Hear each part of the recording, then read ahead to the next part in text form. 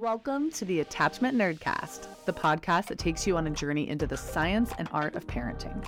We're here to explore thought-provoking ideas, heartwarming stories, and research-backed strategy to help you deepen the bonds with the people who matter most in your life. In this episode, we'll delve into calming yourself when a loved one is upset, exploring the parent-child dynamic of co-regulation, and debunking some misconceptions about calmness.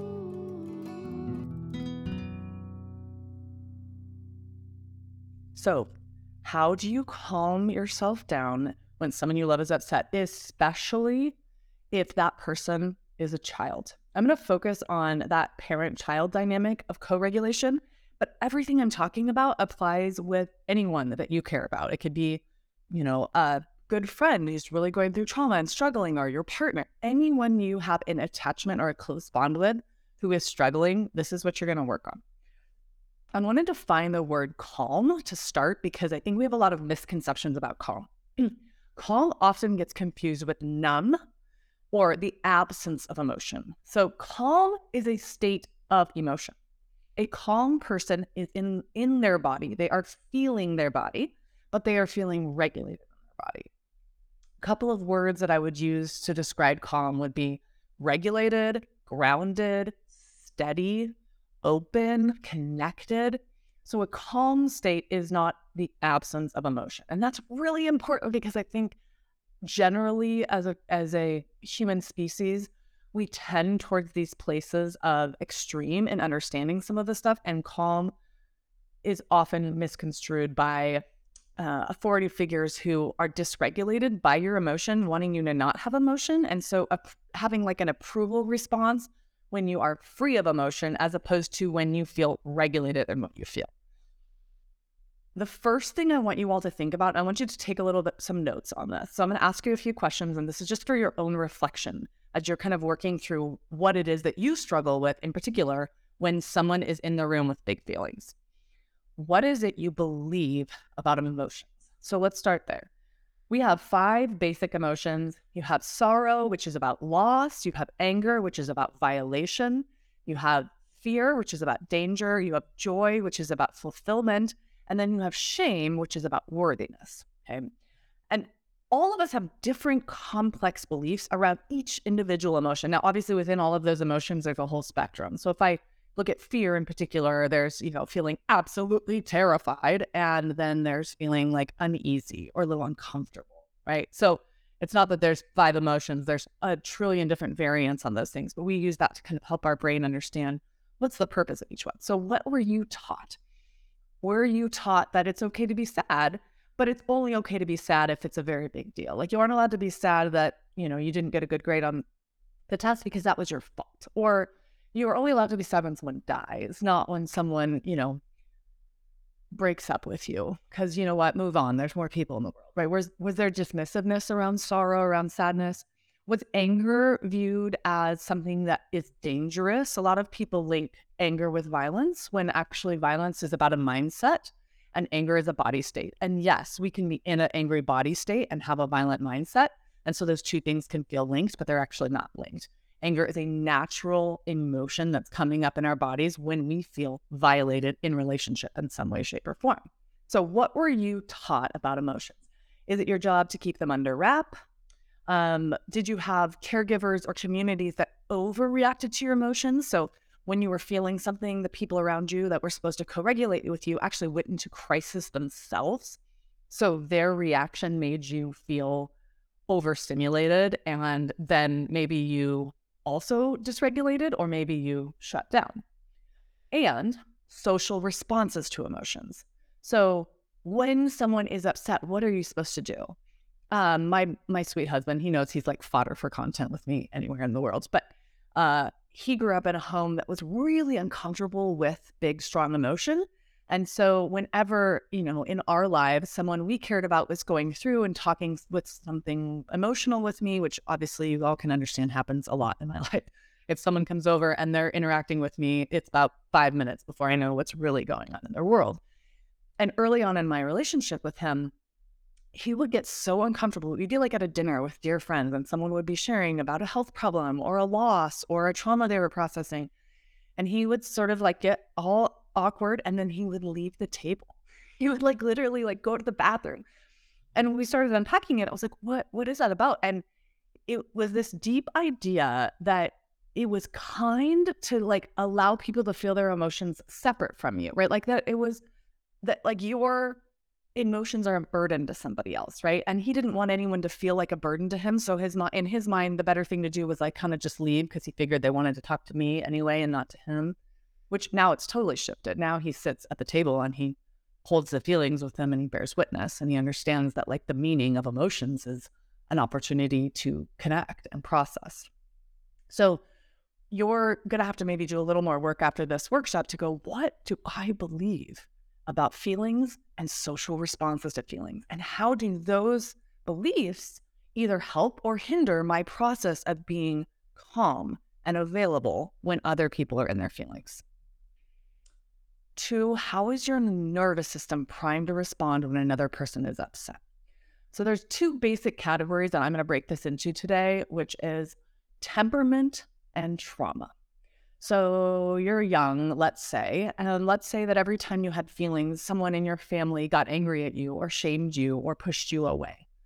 Well, your nervous system is now wired to fear feelings, because feelings have a correlation with rejection, with isolation, with confusion. So that's a trauma response. So someone else is now feeling feelings in your presence, and feeling calm is challenging because feelings feel scary. They feel like the beginning of something bad happening, because in your early development, that was true. What has been your experience in your body around emotions? Were emotions out of control in some way, shape, or form? Were you in settings? Maybe you grew up in a situation, maybe you were in a country that was war-torn, and there's a response to, emotions that, you cannot have them right now. We're in survival mode. So, anytime someone cries, a kid cries, they get smacked up against the head because, please don't wake up the, Gestapo, for lack of a better metaphor. What has happened in your story that has primed your nervous system? Now, this can be positive too. So your nervous system might be primed for calm. You might have had a really soothing parent who was able to respond to you with empathy and support when you were emotional. So when you're in a room with someone who's emotional, you don't feel scared. You feel calm, and you have a real instinct of how to respond. So there are positive primes and negative primes in terms of, did you have traumatic primes, or did you have positive primes that helped your nervous system feel regulated in the context of emotions? And then temperament is about your genetic predisposition. So we all have a wiring in our genetics and in our nervous system for how sensitive we are. Some people are very sensitive, so we would use the term highly sensitive. Dr. Becky's been trying to rebrand this and specific to children. She's calling them the deeply feeling kids. Some of the research uses a couple of terms: overexcitability, which is interesting, and high emotion contagion, right? So contagion, like you would catch a virus, like you catch emotions. How sensitive your nervous system is versus do you struggle on the other end of the system where you don't really feel the feelings of others easily. So you don't feel your own feelings easily. You have a very low sense of interoception or of reception of other people's emotions. So how are you in particular wired in your nervous system, both through trauma and temperament? And how is that a part of what's going to happen in your encounter with somebody else? Co-dysregulation is not a term, I made it up, but we talk about co-regulation a lot. And I want to explain to you one of the reasons why it can be super challenging to stay calm when someone you love is upset, which is that we have these neurons in the front of our brain, and they're called mirror neurons, and they're incredibly helpful for our learning process. So as a species, when you are developing, your brain is capable of encountering the visual of someone else feeling something or doing something, and then replicating what it would feel like to be going through that same experience in these neurons inside your mind. My best example of this is, let's say you're watching, a dirt bike competition, and you're seeing these, incredibly talented athletes flip their bikes up in the air and go down, and then all of a sudden one of them just eats shite, right? And you watch that kind of like road dirt burned all the way up their arm, and you feel in your own body chills in the exact same spot where that person has been injured or fallen. Those are mirror neurons. So you can imagine if I'm sitting in front of my child and my child is going, right? My mirror neurons are starting to do that same thing. And God bless it, it's what helps us have empathy, but it is also what can easily lead us to tipping over from calmness and empathy into co-dysregulation, where we're essentially joining the person who's upset in their dysregulation. And I put here that we tend to, when that happens, move either into enmeshment or avoidance. So if we're in the presence of someone and they're dysregulated and our mirror neurons are firing off and we have not managed our response or had a mental process to separate ourselves from that person in a healthy identity way, meaning this person is feeling feelings, they are not my feelings, even though I feel them, then we might either go into enmeshment where we are fully in it with them and we can no longer help co-regulate because we're co-dysregulating and we're trying to rescue them or we're responding with a crisis or an intensity.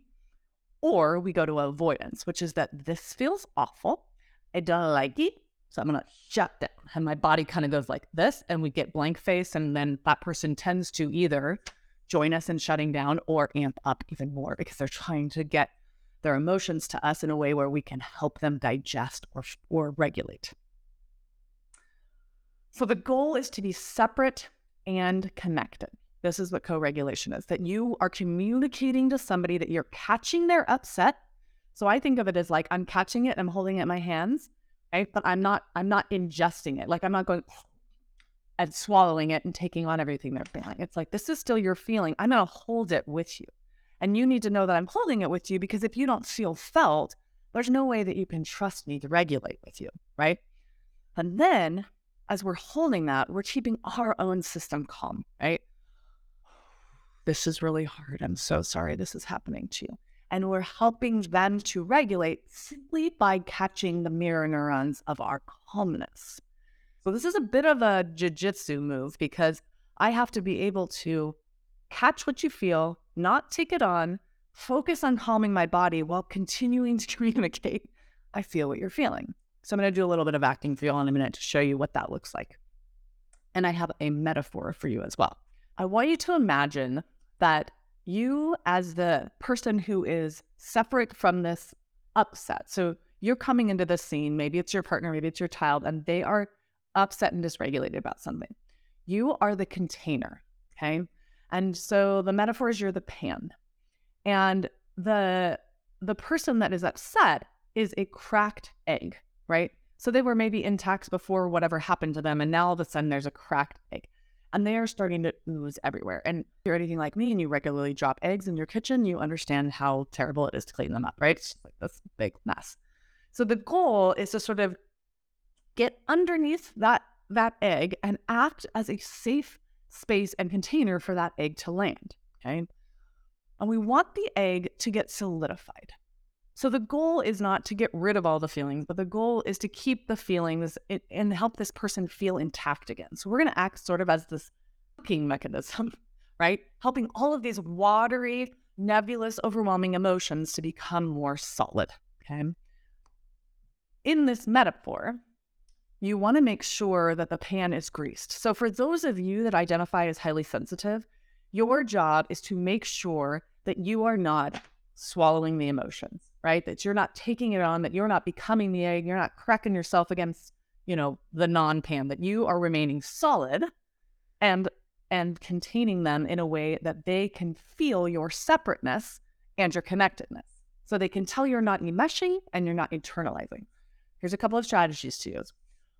One is notice the space between your body and theirs. So if you're starting to get sucked in and overwhelmed and it feels like you're losing yourself, literally just visually notice that physical separation between their body as an entity and your body as an entity.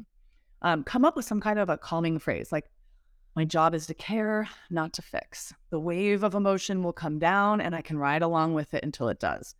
I promise you, you don't have to do anything to make the emotion stop or go away. It will run its course. And sometimes an emotion is going to come up and go like this for a little while, and then it's going to start to come down and it's going to go back up again. It depends on how tired the person is, how overwhelmed, how traumatized, do they have any form of cognitive struggle, or how is their brain wired? What's their neurotype, etc. But you are not trying to make the emotion stop. You are trying to be the calm container while the emotion takes its course. And then another thing would be use a sensory intervention for calming your own body, whether that's like, some kind of a fidget toy or squishy ball or gum. Gum helps release GABA in our brains when you chew on gum. GABA is the neurochemical for calm. My husband has a little sniffer. That sounds funny. A little scent, little pocket scent thing. I don't even know what to call it. Thank you for listening to the Nerdcast. If you're hungry for more, be sure to check out this complete episode along with other member-only perks by joining us as a Nerd Herd member. Details can be found at attachmentnerd.com. Love on, and hope to see you again soon.